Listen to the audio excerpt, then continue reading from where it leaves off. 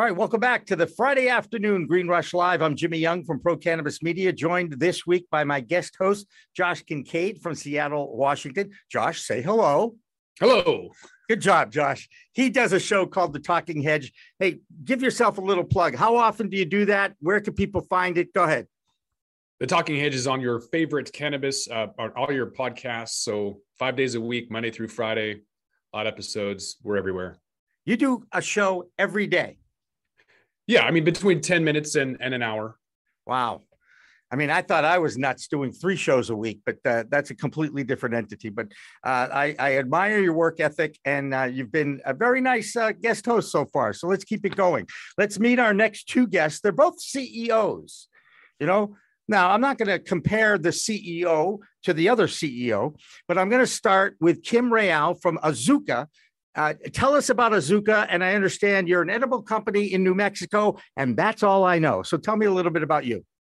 Sure. I'm a co-founder and CEO of Azuca, partnered with my co-founder, Ron Silver, who's a chef in New York City. So we are sort of New Mexico and New York based, and we are an advanced formulations company for edibles. So what we do is we create formulations that make ingestible cannabis fast acting, great tasting, and very easy to manufacture in ingestible form. And then we license our formulations and provide a proprietary non-infused precursor to edibles companies to make their edibles fast acting, great tasting, and very easy to make. Cool. Very good. And speaking of chefs, we've got one. We've got Chef Nikki right here. Nick, tell us a little bit about what you're up to, what you do. So my name is Chef Nick E. I am from the Herbal Creative Kitchen, AKA Kitchen. I spell it K-I-T-H-C-E-N, completely intentional. I get it. That's that THC thing. Yeah, I got ESPN, man. Good stuff. All right. Excellent. So I'm specializing in doing lots of infusions. So on the spot infusions, if somebody wants to learn how to infuse their own products for dispensaries or people creating products to kind of showcase their products to bud tenders. So say just how Azuca, say they have some terpene profiles they want to showcase and with their bud tenders at a certain location. So that's where I will come in and use that. So they'll just gain a little bit more knowledge about that, be able to taste other things, be able to complement it, and overall just be able to sell the product a little bit more. And as well, just doing private events and, educational events, just everything, getting involved with people, getting educated about the plant and how it's infused with food, especially, and in beverages, and how everybody can learn with that.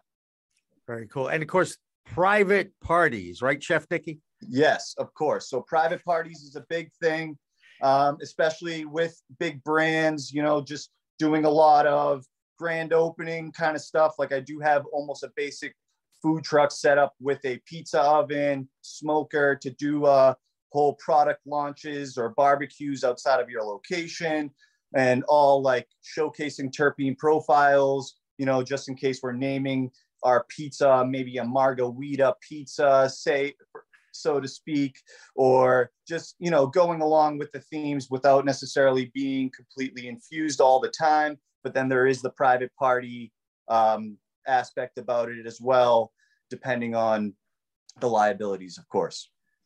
Kim, I want to ask you the next question about interstate commerce. We all know that it's not allowed technically, right? Legally, if you will. However, in the edible space, you guys have recipes, basically. Am I right? And you have a license that's a intellectual property that you can share with other states where they can make that same recipe in that state, correct? Correct. So our formulations are now in, I think, about 14, growing to probably 20 some states by the end of this year. We're in Canada, we're expanding in Europe.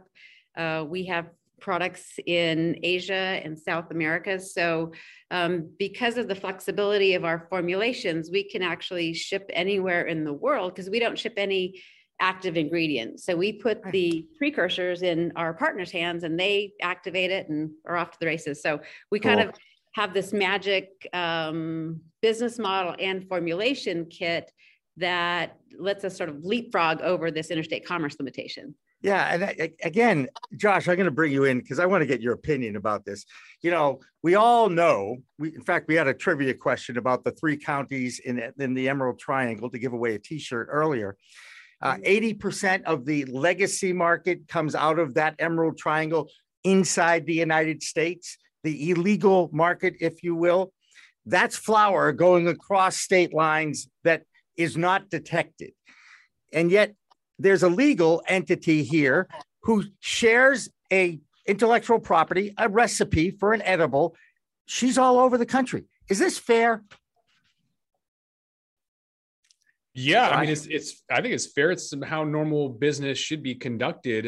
You know, if you're trying to become essentially a multi-state operator, if you look at any other regular business model, whether it's Pepsi or Coca-Cola, they have regional facilities. So you have maybe a spot in, you know, New Mexico where everything is made, all your secret ingredients, everything that's proprietary, or your secret intellectual property, and then distributed to your regions from there. And then your partners have the water and the general components that they add to it. So it makes sense to me. I just want to know why infused coffee isn't a thing. I mean, I'm in Seattle, and infused coffee, K-Cups that's not real coffee, in my opinion. I'm waiting for, that's kind of my indicator of normalization is like when you have coffee and it's everywhere, then I think maybe that the beverage category you can start getting excited about it. Until then it's regional. And I think maybe coffee is kind of that bellwether indicator of beverage normalization. So hopefully infused coffee will be a thing. I'm ready for it. Now, I'm guessing that the other 2 guests on our show are all for infusing all these kinds of products, all these cannabinoids and terpenes into as many different food items as they possibly can, especially at private events, Chef Nikki, right? Of course.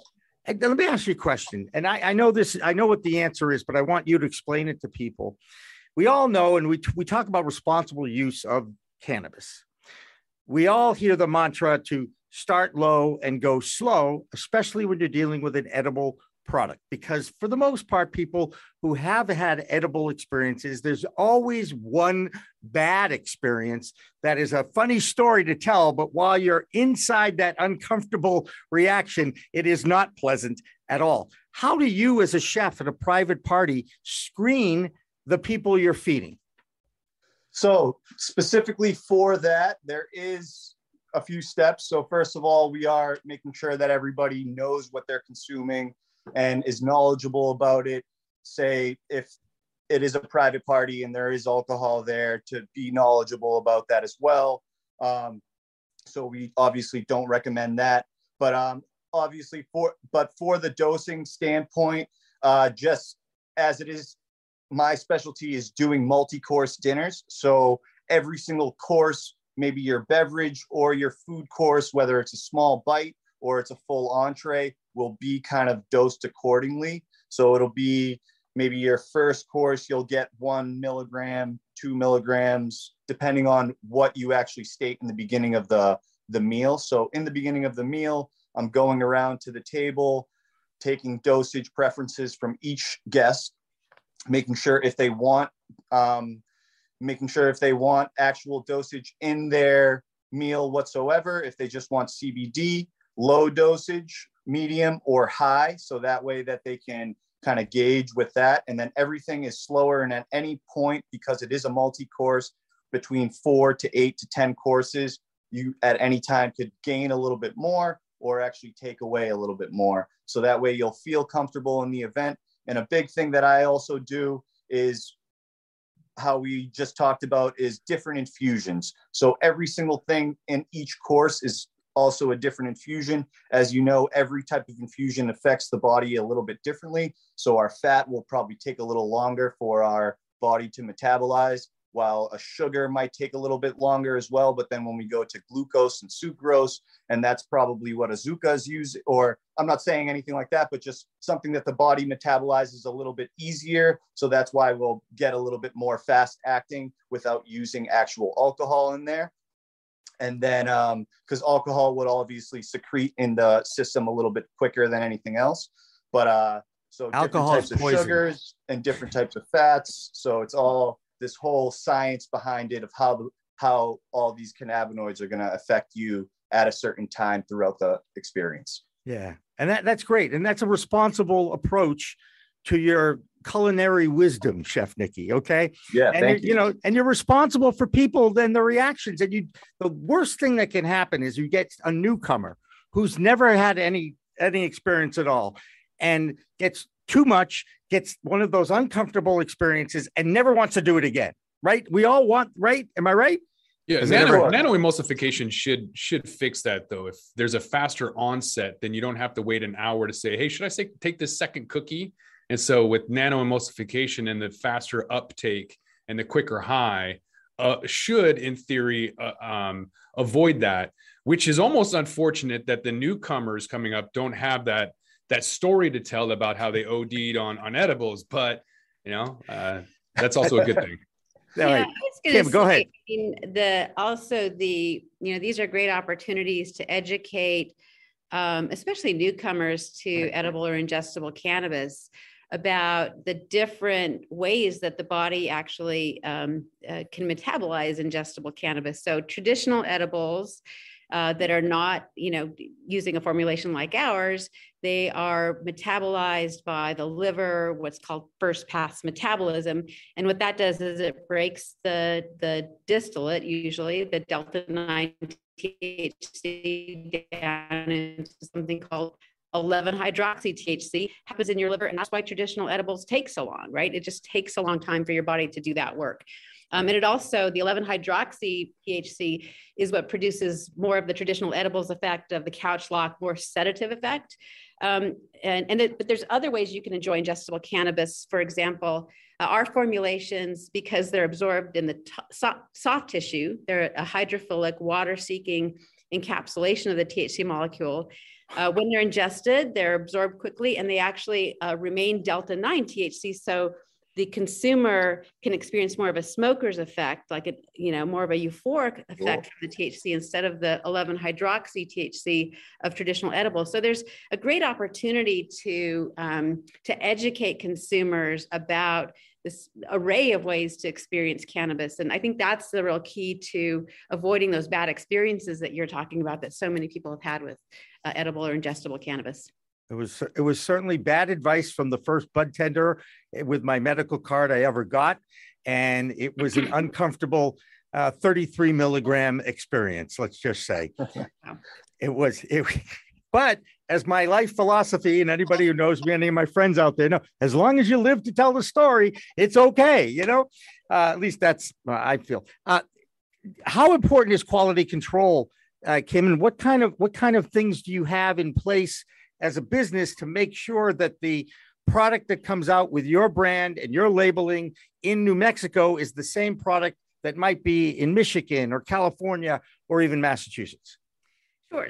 So we have standard, food safety protocols for all of the stuff that we do in terms of our pre-infused ingredients. And then for anything that is the infused ingredient, so when you add the active cannabinoid, THC or CBD or any other cannabinoid, we have a protocol of everything is tested 3 times before it goes to the consumer, right? The extract distillate is tested once. It's typically tested a second time by a different lab. Then it goes into a finished product. Sometimes there's an intermediary product that is tested a 3rd time, and then finished product tested a 4th time for potency, heavy metals, contaminants, et cetera. So we really believe in at least 3 steps along the quality control process of testing for all the things that the consumer cares about. So potency and cannabinoids. Gotcha. Gotcha. Josh, I'm going to ask you, I'm going to ask you to ask a question. I'm going to give you a little time to think about it, and then I'm going to throw it to you. Go ahead, Josh. Question about if you guys think about cannabis cafes. We mentioned earlier here on the podcast about how it's Class C felony in Washington State, but I kind of view it as the window into the soul of the community. So as soon as we can find, where you don't have to have private events, where you can have these these events where people can dine together and you can see that and you can normalize it, and it's not taboo anymore, where it's a windowless establishment and there's nefarious things going on inside where you're eating food with plants and herbs. You know, it needs to just kind of be legalized and normalized. Do you guys feel that cannabis cafes are that next step forward? 100%. Oh, go ahead, Kim. So social consumption is going to happen. It's already written into statute in 9 states, and different states have approached it a little bit differently. But what's going to be key to social consumption normalization is having products. And I see it sort of falling out into 2 different, there'll be kind of smoking lounges that are akin to cigar lounges.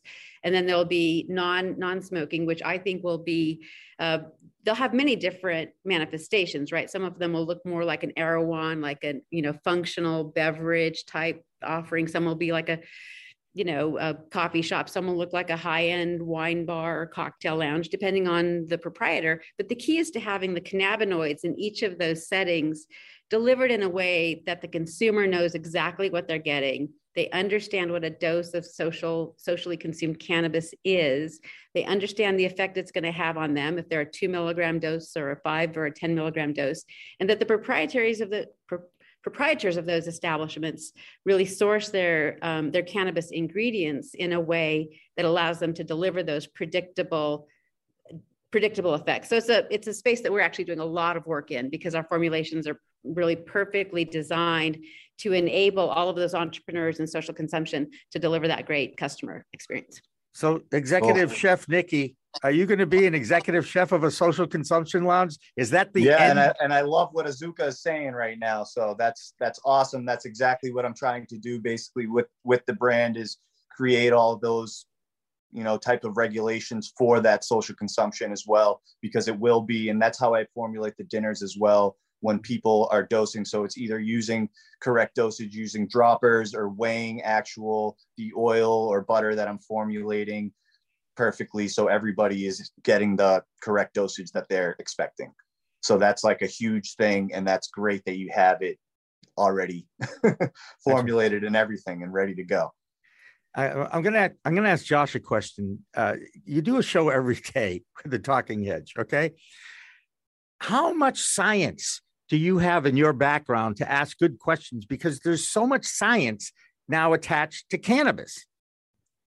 0. I took a D waiver, honestly. It was the only D I got in college. So I took astronomy for my science at Tufts. Okay. And that had not, because I did not want, my extent of science is when I dismembered the frog in 10th grade for biology. That was pretty much it. I was like, okay, I'm done with science. I don't want to know. I don't care what happens after that. But just through osmosis, I listened to Kim talking about it. There's a ton of science that goes into making these products, isn't there, Kim? Absolutely. But what I think is important is, and what I love about what we do, is demystifying the cannabis plant for my mom, right? This is a wonderful medicinal healing plant that's been scary, pretty much all my lifetime.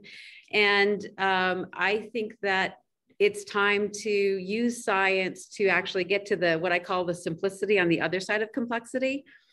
So that it's, you talked about infused coffee. My first cannabis edibles experience was Ron's formulations before the company was launched, and it was infused into coffee. And I'm like, wow, this is an amazing product.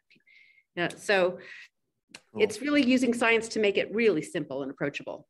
Yeah. I'm amazed at what goes on with this plant since 1971. Which is when I started using cannabis as a 14-year-old ADHD guy that had no clue what ADHD was, and really didn't have much of a clue about weed either. But I knew that I was getting sick on 3 beers, and I was getting crap from my friends for not being able to hold my beer. And by the way, growing up, the drinking age was 18. And this is an adult use plus 21 product. Josh, what's your feeling about the plus 21 for adults? And are we, or should we go back to 18 and put everything at 18 and really stress education before they even get to 21?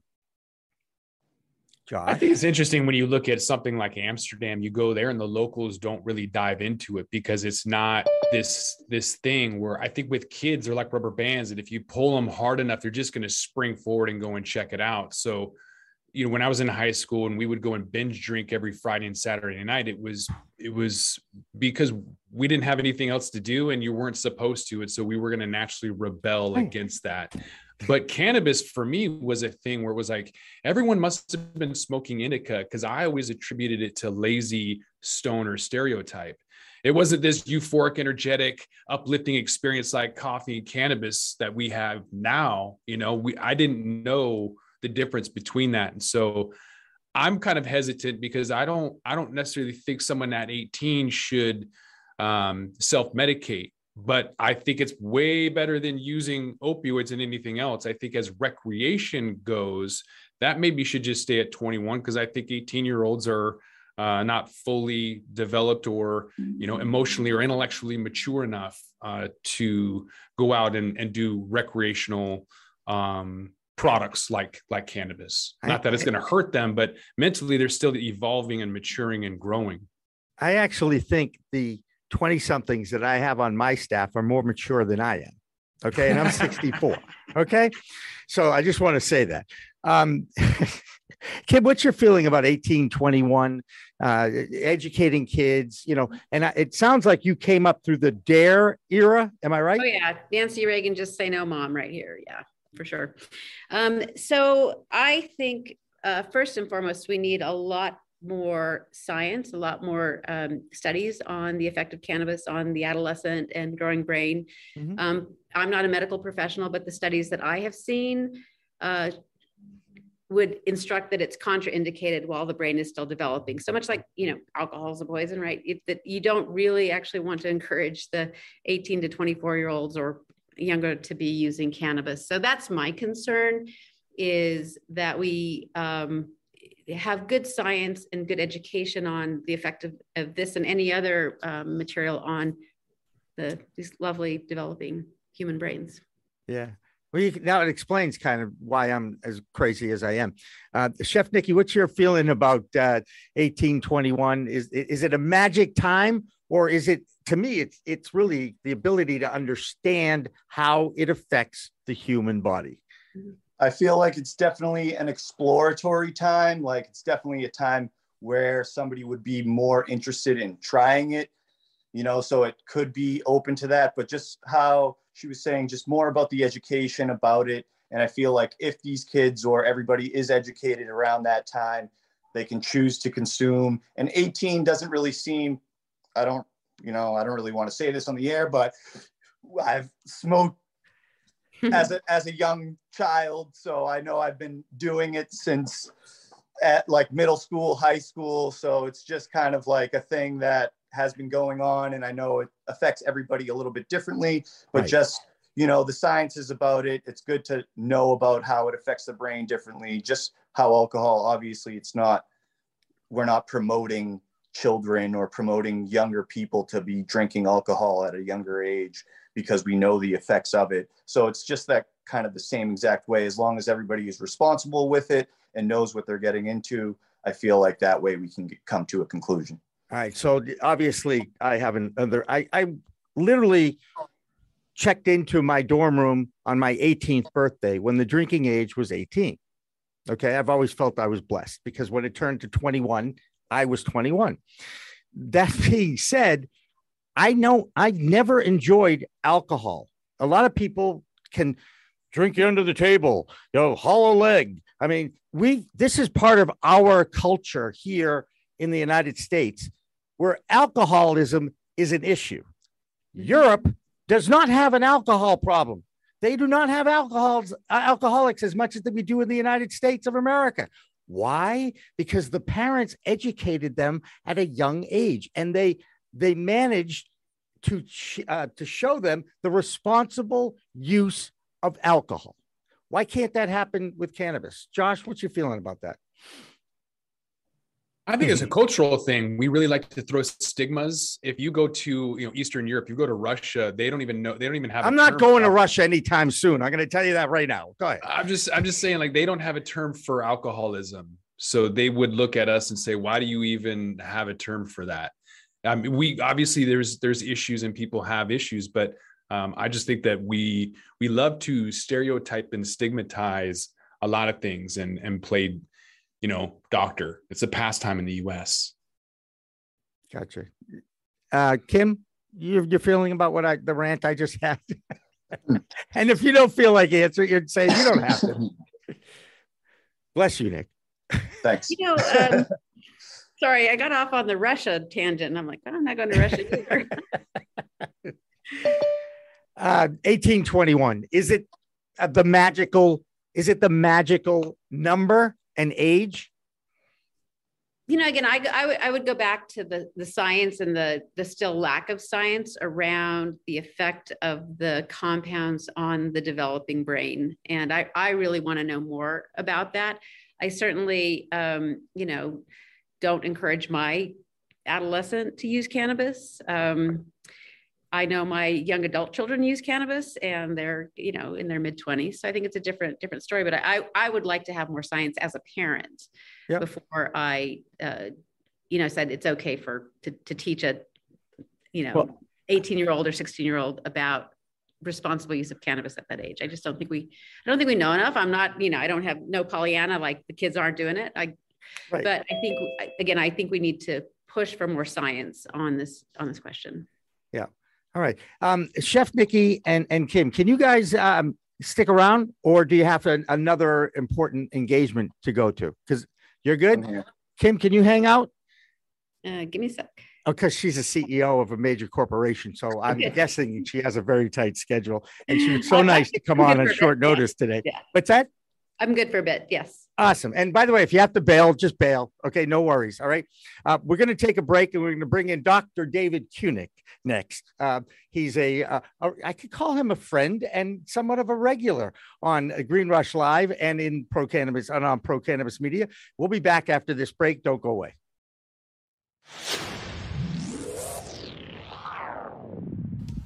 Hey, you want to grow your own plants? Check out Style Lighting's Grow Kit. It has everything you need to become an expert home grower and bring the power of the sun indoors. Style Lighting uses TCP's high-powered commercial LEDs that deliver twice the output in the market. The Grow Kit has a grow bag, a timer, chains to hang the light, and of course the best in the business lighting system by TCP. Check out stylelighting.shop for more information.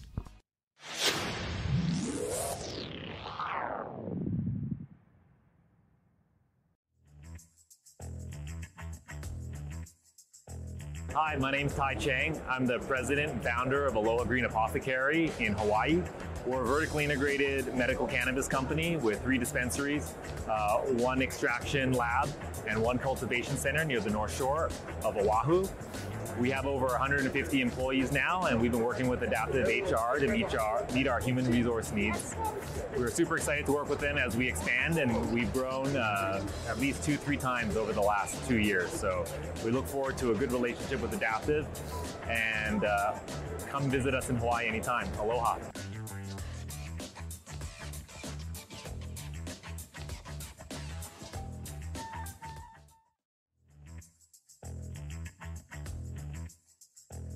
Hi, my name is Janice O'Reilly. I'm a partner with AAF CPAs, a national CPA firm that specializes in cannabis. We're based out of Boston. We have been working with Adaptive HR for several years and have recommended them to our clients, who have all been extremely happy with their service and their responsiveness.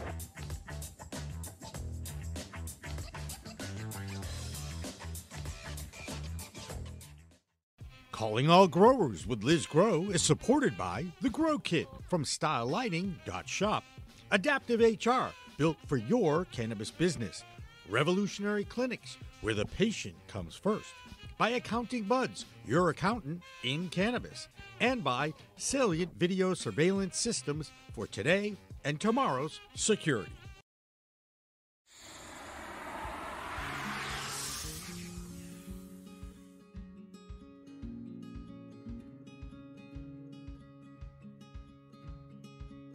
You would think that it is. However, there's quite a bit of debate right now in the accounting industry when it relates to cannabis with this exact question. I'm part of a few different networking groups that are solely accountants for cannabis companies. And there's been quite a bit of back and forth in those communities and discussion regarding whether 280E, if it went away, if the administration legalized cannabis or took it off of Schedule 1, what would happen? And it could go either way right now. The debate is it can make the accountant's life much easier. That's what a lot of the inexperienced accountants are saying right now, it seems. Whereas the accountants that have been in this industry for a while and have gone through the same thing that happened with hemp a few years ago are saying that it will make lives more difficult, because when hemp became declassified a while back, the accounting became more complicated.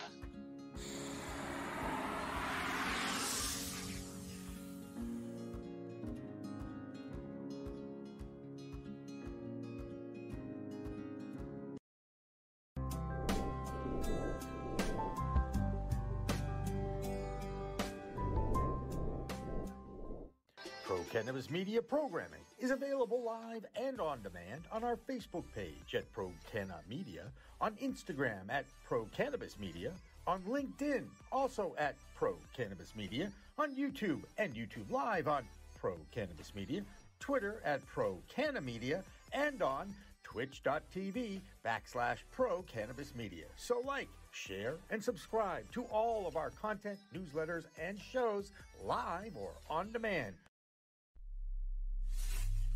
We are Pro Cannabis Media. Thanks for listening to today's show. To check out more great cannabis podcasts, go to podconnects.com. Here's a preview of one of our other shows. How do cannabis CEOs balance growth and optimization strategies? What is THCO, Delta-10, and CBNA, and why should you care about these minor cannabinoids? And why isn't the endocannabinoid system covered in medical school? Most people think they're up to date in trends in the cannabis industry, but they're about 6 weeks behind. Learn about what is truly next in the cannabis space by joining myself, Brian Fields, and Kellen Finney every week on the Dime Podcast, and of course, on PodConnects.